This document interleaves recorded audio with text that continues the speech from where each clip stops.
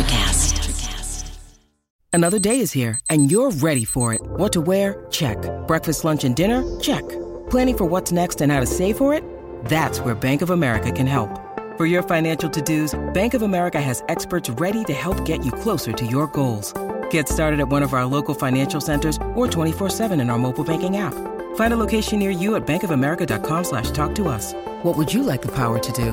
Mobile banking requires downloading the app and is only available for select devices. Message and data rates may apply. Bank of America N.A., member FDIC. When you need mealtime inspiration, it's worth shopping Kroger, where you'll find over 30,000 mouth-watering choices that excite your inner foodie. And no matter what tasty choice you make, you'll enjoy our everyday low prices, plus extra ways to save, like digital coupons worth over $600 each week. You can also save up to $1 off per gallon at the pump with fuel points. More savings and more inspiring flavors make shopping Kroger worth it every time. Kroger, fresh for everyone. Fuel restrictions apply. Hold on to your butts. We are changing the course of history as we see it. That is what Wesley demands. Now this affects Iris. Iris, where are you? What you feel only matters to you. I do not entertain hypotheticals. The world as it is vexing enough. Iris, I have a tip for you. Don't take drugs!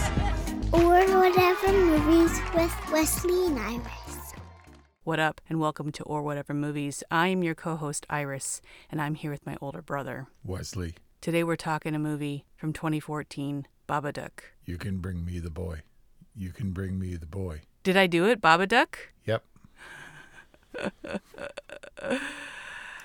Duck. Duck. What is your obsession with independent, metaphorical Australian horror movies? No, this one came first. This one preceded Relic. But Relic, for all we talked about it, I didn't make a Babadook connection at all. And I think it's because I've seen the Babadook probably 4 times by now. And every time I see it, I'm like, oh, I have to watch that again because I don't know what it's about. You don't know what the Babadook is about? I mean, I paid close attention. Like, I actually noted it this time. But so many disparate things happen so that the rules are fuzzy. I kind of don't remember. Really? Because I was really hoping you could enlighten me. Nope. As a matter of fact, we're going to stage this discussion through a series of questions posed by me to you.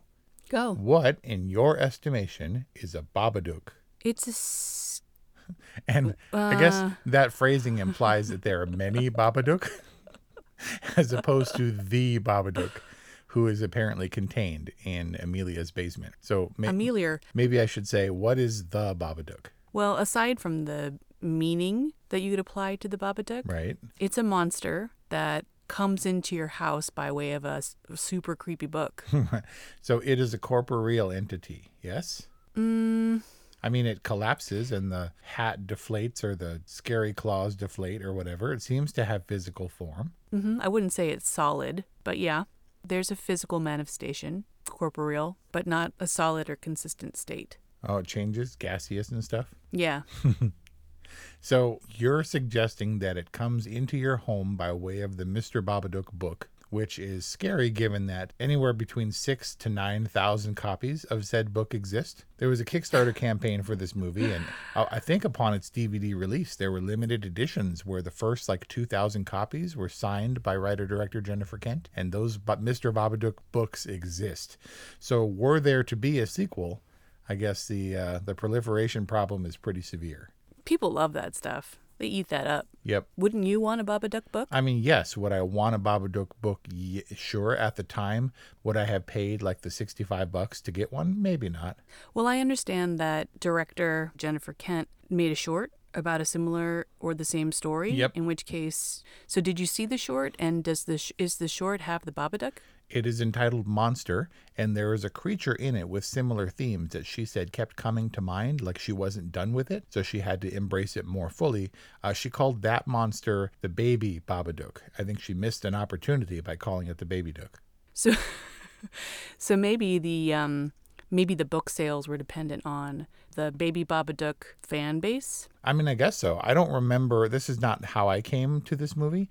I came because word of mouth was all over the place, and Sundance was going to be its American premiere, I guess, and I was super excited. So this North American premiered at Sundance and then was picked up by IFC Midnight? Yeah. So you were there, and I was like, you can see the Babadook? And you were like, the what? Yeah, I probably was there in 2014. Yeah, there was some chatter around town. Like it was, it wasn't the hit of the festival, but it was something that was generating some buzz. So the Babadook is both visible and at times invisible because Samuel sees it in the car. Sees it lots of places, yeah. Get out, all that stuff. And then when the Babadook presumably inhabits Amelia, the dog barks at her. Yeah. Dog should have kept its mouth shut, but... Poor dog. Yeah, that's unforgivable. I don't care if you have a toothache. Once you kill the dog, you're donezo in my book. In your Babadook book? Yep. I think that's commonly shared and understood, that you could kill pretty much anything, but once you start killing animals, especially dogs, you're firmly cemented on the evil camp. Yep. And then, of course, this movie wraps up with no consequence. Like, oh, mind the stitches, dear. And, oh, it's fine. I got the stitches out already. And, I killed that dog, but it's no big deal. And Sam's happy, I guess, or adjusted. But that seems to be dealing with the Babadook, banishing it or relegating it to the basement, is her dealing with processing the death of Sam's dad 7 years prior. And we're getting a little bit deep psychologically into that already, but everyone seems better. Which is weird because the ending, timeline-wise, takes place all of maybe a week after that horrendous night. I think it was 2 weeks because... Well, it's 2 weeks out of school for Sam, but we spend a whole week in horror. True. But she's up and around with her leg and has already had the stitches out. That was full force butcher knife over his head, plunge into the thigh. Maybe there were lots of internal stitches because I don't think that's like a 1 week and done. I don't think so either. But then again, she also, when she chased him, she wasn't limping all that much. She came down the stairs and he tripped her up. She had Babadook energy. I mean, he was tough, but he's kind of what I expect from little boys in a way. Or I don't know. Why does he become so sweet after she starts going crazy? Was he ever possessed by the Babadook? And that's my question. He's noticeably better at the end. But yeah. He, number one, he seems like he's on the spectrum and he has a little bit of trouble with stuff. Before things really start to ramp up, he's already preparing his dart gun and stuff, or maybe that's the beginning of it. But then he gets to the point where he's yelling at the air, get out of the car and stuff, and then goes into what the doctor diagnosed as a febrile convulsion. There's definitely something wrong with Samuel, but I don't know if as the Babadook's presence becomes undeniable, if he's scared because he's reacting to the Babadook, seen or unseen, and it seems like his trajectory or his the progress that the Babadook makes encroaching on each of them is different because she sees the Babadook at completely different times. As a matter of fact, when he sees the Babadook, presumably she can't see it at all. And vice versa. The number one Babadook no-no is to deny it. Right. And Samuel never does that. Which apparently is why he's always on the offensive. He's always aware, so much so that he can't get any sleep, that he interrupts and disrupts her life where she has adult responsibility. But this is what director-writer Jennifer Kent is saying. She said she was fascinated by this idea that people don't face things. I think the more clinical assessment of that would be, PTSD and resulting depression from her husband's death and her refusal to face it and process it in a way where she says, I don't talk about it. But of course it manifests itself in ways that she can't help, that everyone is aware of. And it seems like her not speaking of it, the unspoken specter of the husband, is continually, looming over her. So is that what the Babadook is? The denial of remorse or unaddressed trauma?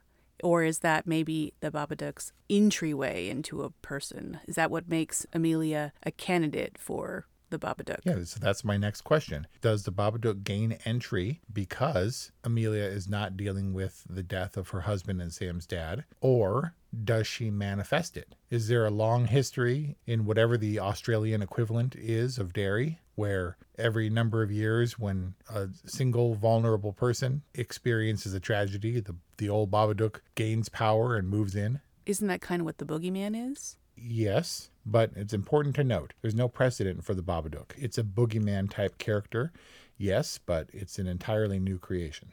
As unique and as scary as the Babadook movie itself. Definitely fresh, definitely a new take. But back to what the Babadook is, I did pick up that it could be a manifestation of an inability to deal with trauma or accept and process remorse. If you want to broaden it out a bit, the Babadook could also just be a outward manifestation of the monster within us, kind of like the werewolf within. Stop it. The place that you were afraid that werewolves within was going to go. And the place that Relic definitely went. Right. And so there's a marked difference in your attitude towards the Babadook as opposed to Relic. Oh, because I thought Relic was so boring, was really outspoken about it? Well, yeah. I mean, for a good half of the Babadook, I was like, this is like going in the nothing's going to happen territory. But then we actually got some real Babadook action. The Babadook had a real presence, even though it didn't really... I mean, Sam did more damage to his mom than the Babadook did.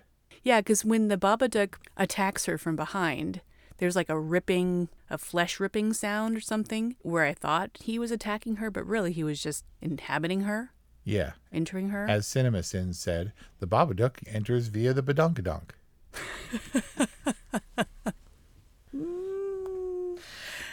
But I also thought the Babadook could have been a byproduct of the trials of parenting.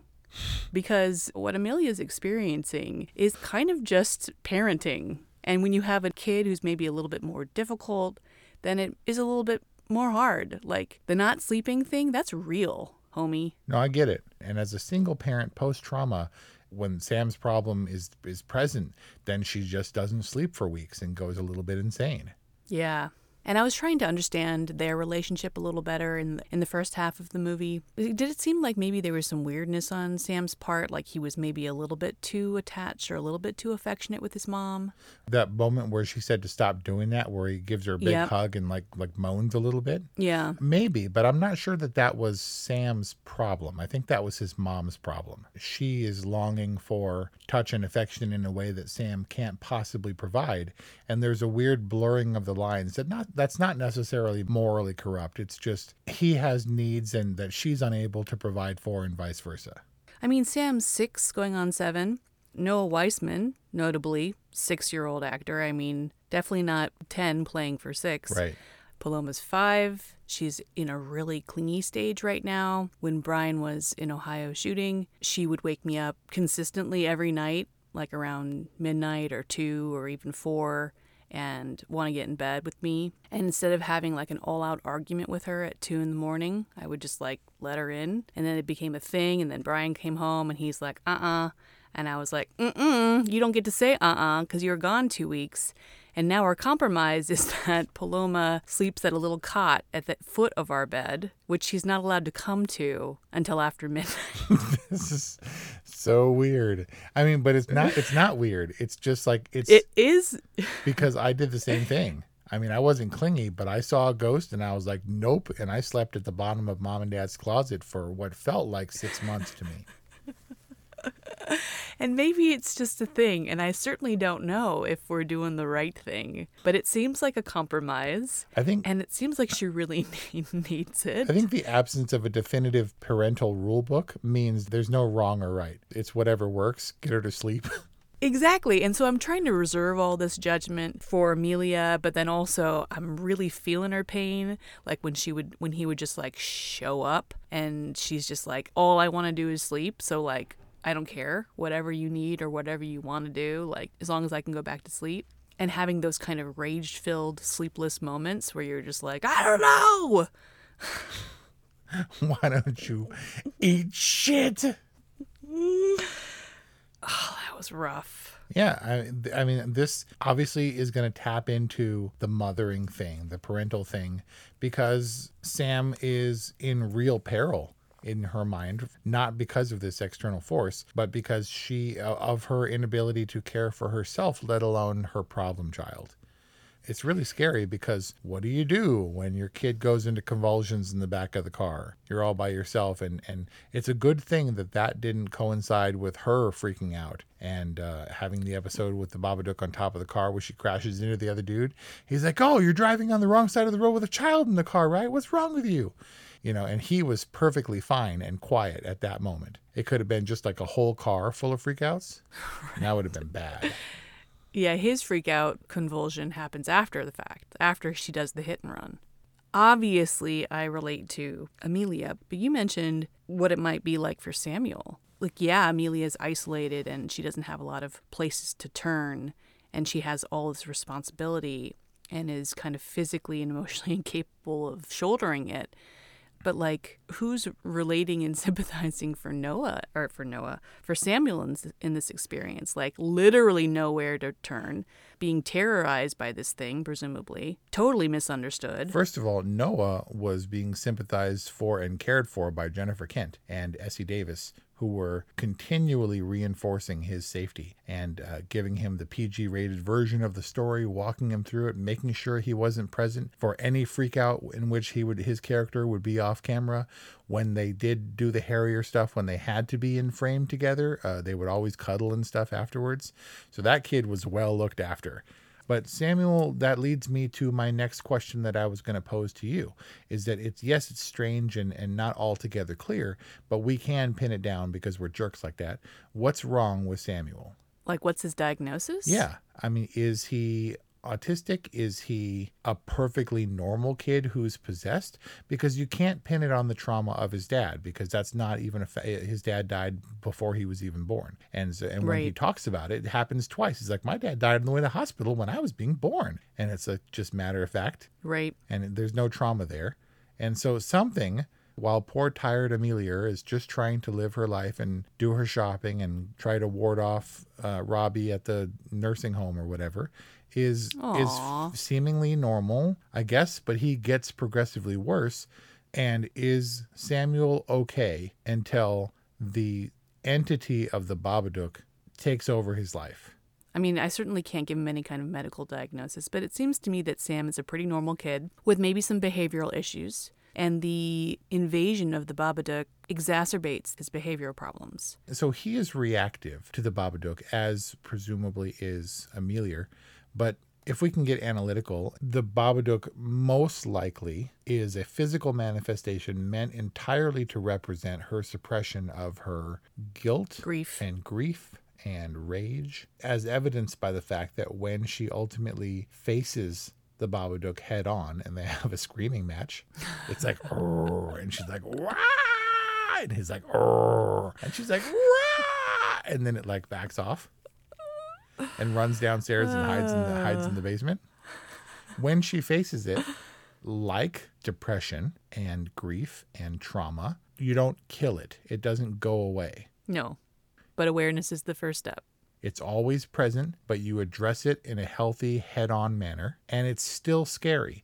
It still screams at her and bends her over backwards and terrifies her, and she appeases it with the worms, and it sucks the worms into its shadow corner and eats them, I guess. And then she goes upstairs and she's like, it's pretty quiet today. And maybe some days are worse than others. Maybe some days she has to do battle with the demon that she's relegated to the basement of her psyche or whatever. But it's always there. What do the worms mean? What does any of it mean? But to assume that her problems are beaten is when it rises up again. And so if she always faces it head on, she can keep it in check.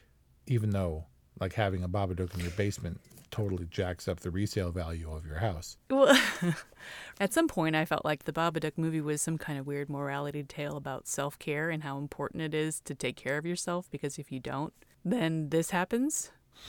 And it seems like maybe that applies or is true. I mean, if you have the Babadook living in your basement, you just gotta make sure that you take care of yourself and it on a daily basis and, take it one day at a time kind of a thing. Which it seems to be is what they're doing. And there was a telling comment where he said, do I get to see it? And she said, when you're older.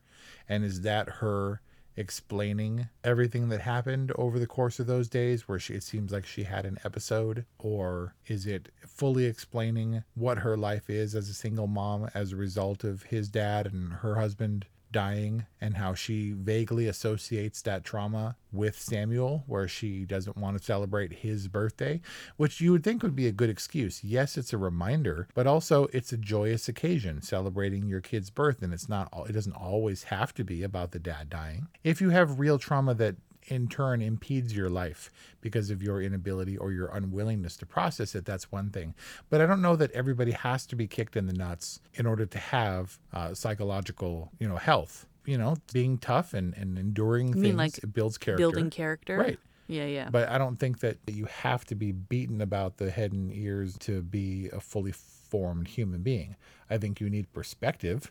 I think that if you never have to work in customer service or wait tables or whatever, then you're never going to understand that hugely integral component of service and being a customer. But I don't know, we all have our traumas, and I said for a long time, well into adulthood, that I never lost anyone significant. I used to say that the worst that happened was Blackie and Kurt Cobain. Blackie was our cat that we didn't name, by the way. Were the only people I had lost. And of course, we've lost, a lot of people since. No. When we got Blackie, it was the last two. It was Blackie and Stripey, who we brought home, originally named. But it was better than the other two that someone else adopted that went out the door with the names of Kitty and Meowie. Wow. I didn't realize that. I always owned it, even though they came pre-named. And what, pray tell, did they look like, Blackie and Stripey? A black and striped cat, respectively. And then, of course, we lost, many people after that. But thankfully, at least in this case, as long as you got to deal with the Babadook, it's better that you don't have the trauma of your dad's passing in your mind, especially you as a result. He seemed pretty at ease with the idea that he was an indirect cause of his dad's death. 7 years of being able to deal with and process that for Samuel, whereas Amelia was denying that to herself. And it's not as if she doesn't have things going on. She was very busy and had Samuel. Focused. Having a new baby is hard enough, and not being financially stable enough to have help on a continual basis, no parents to speak of. The best she could hope for was her sister with a young kid of her own who seems to be the same age as Sam, who probably glommed onto all her birthdays. The neighbor lady, as well-intentioned as she was, didn't seem like Amelia trusted her with Sam, who was just too problematic, right? Yeah, Mrs. Roach's own vulnerability added to the tension that I felt like Amelia was experiencing. Like, in a way, as helpful as Mrs. Roach wanted to be, she almost seemed like a burden on Amelia. Like Amelia watching her from across the way and wondering if the Babadook's going to get her too. Right. I thought that Robbie was kind of underused, though. Like, he shows up with the flowers and his attentions become crystallized and obvious. But she could have turned to him, or he could have shown up when things were really going south, but he doesn't. And I thought that any of the weirdness or the restrictions would be lifted off the two of them when she tells her job, you're going to give away my shifts, you can shove it. And why don't you do that? And then she hangs up the phone and she doesn't have to go back to work anymore. I don't know if she returned to that job at the end or what, because she goes to pick up Samuel from Mrs. Roach. She's wearing the uniform. But I expected that would be when Robbie would really come in and be like, look, I'm not here in any weird work capacity whatsoever. I'm here solely to see you, but we never see Robbie after he learns that Samuel's not sick. And it's not like he's like, oh, well, this is too much drama for me. I didn't know you were crazy behind the scenes, He just never shows up again. Yeah. And that seemed not so much a missed opportunity as it was sad for Amelia, who seemed like she would have had it in her to be receptive to Robbie's advances, but just wasn't in that place, didn't have the bandwidth for that in her life at the time. I think there was some missed opportunity there, and who knows, maybe something was cut out. And really, Oscar kind of comes more into play after Robbie is out of the picture anyway. Who the hell's Oscar? Oscar, the Babadook. Why is Babadook Oscar? Well,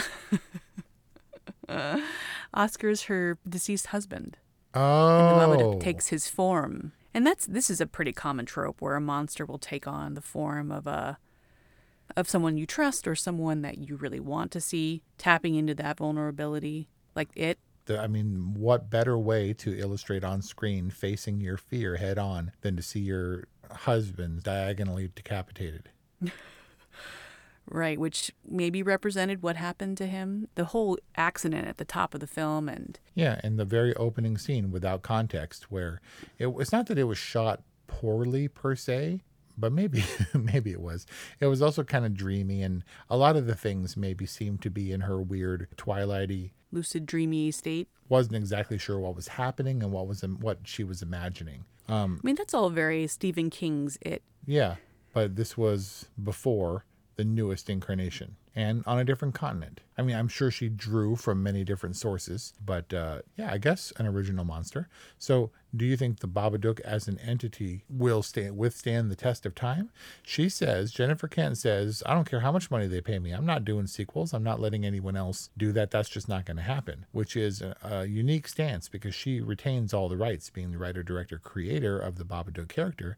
Is this movie enough? Is it fully fleshed out enough? Is it strong enough? The rules might not be super clear, but the foundation is there to be built upon and expanded upon for sure. I mean, I guess in the same way that Pennywise doesn't take the same form all the time, and that stupid clown endures. That clown is everywhere, and all those like Last Supper paintings of all the horror icons with Freddy in the Jesus place and Jason next to him with the machete and like Pinhead. Pennywise is now there with his grin. But not a lot of Babadooks that I didn't see in those. To that end, where does Babadook rank not only in your own personal rating system, but in an overall horror genre? I'm not sure how enduring the Babadook is, especially as a one-off. I think that there are kids or there are people who have that stupid Calvin peeing sticker on their truck who have no idea about Calvin and Hobbes. And it's because Watterson never allowed any merchandising, any marketing beyond his comics. It was never a Saturday morning cartoon, Calvin and Hobbes. It just stands for what it was. And if you missed the boat on Calvin and Hobbes, number one, that's sad. But two, you don't have any reference. And the Babadook is all we've got for this character. This movie is all we have. There might be some books floating around, but there's no Babadook comic or plushie dolls or sequels or novelizations or anything like that. And I'm not sure, given the wonky rules of what the Babadook is, where it comes from, how to defeat it, what it looks like even, that it stands as a legendary creature for all time. That said, it scared me and it's unsettling. I wouldn't say that it's convoluted or ineffective in a way that you thought Relic was, but I also don't know that it's clean enough or clear enough to really stand on its own legs for all time. If you'll note in the Babadook art on the poster and on the book, Babadook doesn't have legs. Was that a joke? Yeah, it's a scary movie and it's definitely an all right, but I don't know if it goes back to legendary territory because like I said, I've seen this movie a few times and I still don't know exactly what it's about. I don't know that it's important to know. It's a little neatly tied up with a bow, in my opinion, for my taste, but still very effective, very scary. Something I definitely recommend not watching at night before you go to sleep when you have a toddler whom you're expecting to invade your bedroom within the next 6 hours. I felt the chills, the thrills. It was scary. It made me think. The Babadook's pretty damn effective. Yeah, let me ask you one more question. Babadook as an entity scary, sure. But also Amelia's kind of scary, right? Like much of... Oh, when you get the shining picture face in the window in the news report? But much of the scary comes from her. She has a great demonic laugh that I don't think was modulated. It's like a Jessica Lange terrifying, like, it's not even a cackle. It's like, freaky, dude. When she does that modulated shriek that has sound effects layered over it, it's legitimately hair-raising for me. Oh, yeah. Very versatile performance in this. As sweet as pie, totally convincing as a good mom, as an adult who's trying to keep it together, really sympathetic, and then totally scary, totally off her rocker, like terrifying, like I would not want to be shut up in a house with her, scary. Yep, that's what happens when you don't get none. Oh, is that what this is about now? It's possible. There's some element of that. Well, I mean, Samuel certainly interrupts her self-pleasuring, and that's made clear. Yep. That took a weird turn. So anyway. Is that where we're ending it? All right. An all right from Wes, a good from Iris. That's our review on the Babadook. I'd really like to see one of these Babadook books, or if there are indeed unsanctioned Babadook plushies. I think that you should have a Babadook-themed Halloween party, Wes. I really did want to be the Babadook. Got to slim down a little bit, but I figure you can just get a black coat and a black hat. When it does leap down at her from the ceiling, you get a clear view of the Babadook's face with how exactly the makeup should be done. I think it can be done. And I think it should be done. What's your list of words that you can't say? No, I'm not going to say them. I just had a list of words compiled of words that were aesthetically unpleasant. That if you violated the list, back in the day when people respected the list, if you violated the list, you would have to buy the entire team of boba.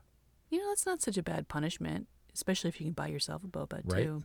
Let us know what you think about Babadook. Took me a long time to pronounce that name, but I did it for you because I love you, our listener. 818-835-0473. Leave us voicemail or whatevermovies@gmail.com. Happy Halloween, and we'll see you next time. Hi, I'm Lissa Gadet, host of Her Extraordinary Life by Design podcast, where we celebrate women who are shaping their lives one extraordinary day at a time. I speak with women from all over the world about what they do and how they are passionately pursuing their dreams and creating meaningful impacts on their communities. So come join us and learn about all there is to learn about these extraordinary women. Welcome to Sarah Talk Solutions. Ladies and gentlemen, you've tuned into a bit of a different type of show. I'm Sarah B and I'm your host. You can find me on my IG, which is Aussie_Sarah_LA. I talk about amazing, relevant conversations and topics and what functions that goes on in this magical, wonderful, wonderful city of the City of Angels. My IG, which is Aussie_Sarah_LA. Electric acid. Electric acid.